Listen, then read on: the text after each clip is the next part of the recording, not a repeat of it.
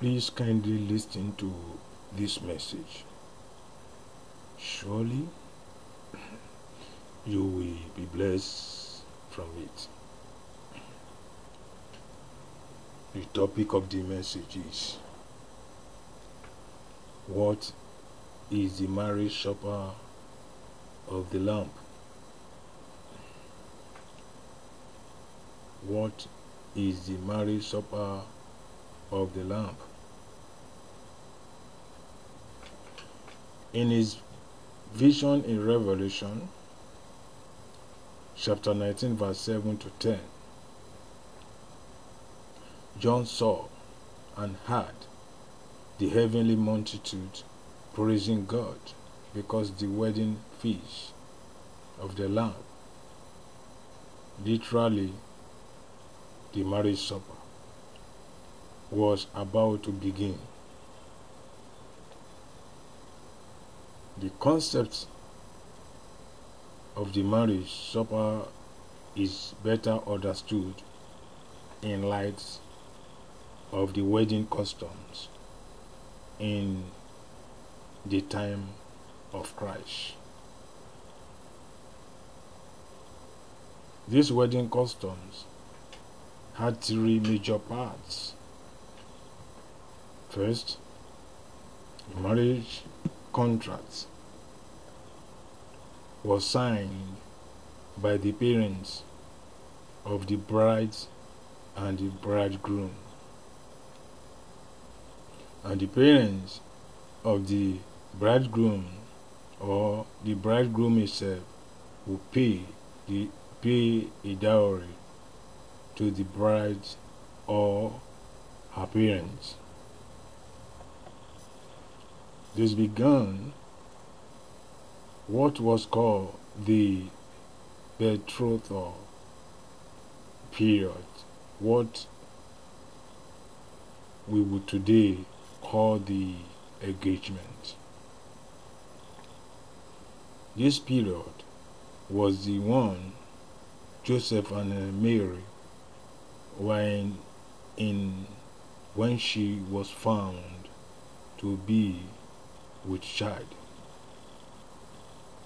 In Matthew chapter 1 verse 18 and in Luke chapter 2 verse 5.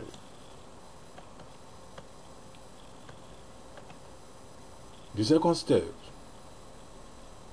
in the process usually occurred a year later, when the bridegroom, accompanied by his male friends, went to the house of the bride at the midnight, creating a torchlight parade through the streets.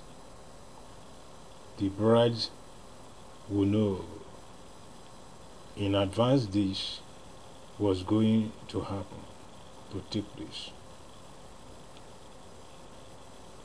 And so she will be ready with her maidens, and they will all join the parade and end up at the bridegroom's home. This custom is the basis of the parable of the 10 virgins in Matthew chapter 25 verse 1 to 13.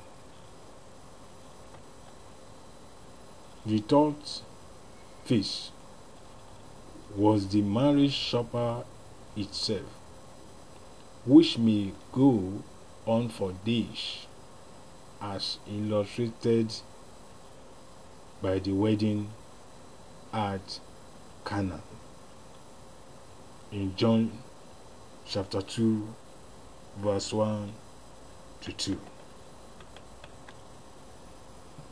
What John's visions in Revelation pictures is the wedding feast of the Lamb, Jesus Christ is the Lamb, and his bride is the church. In its third phase, the implication is that the first two phases have already taken place. The first phase was completed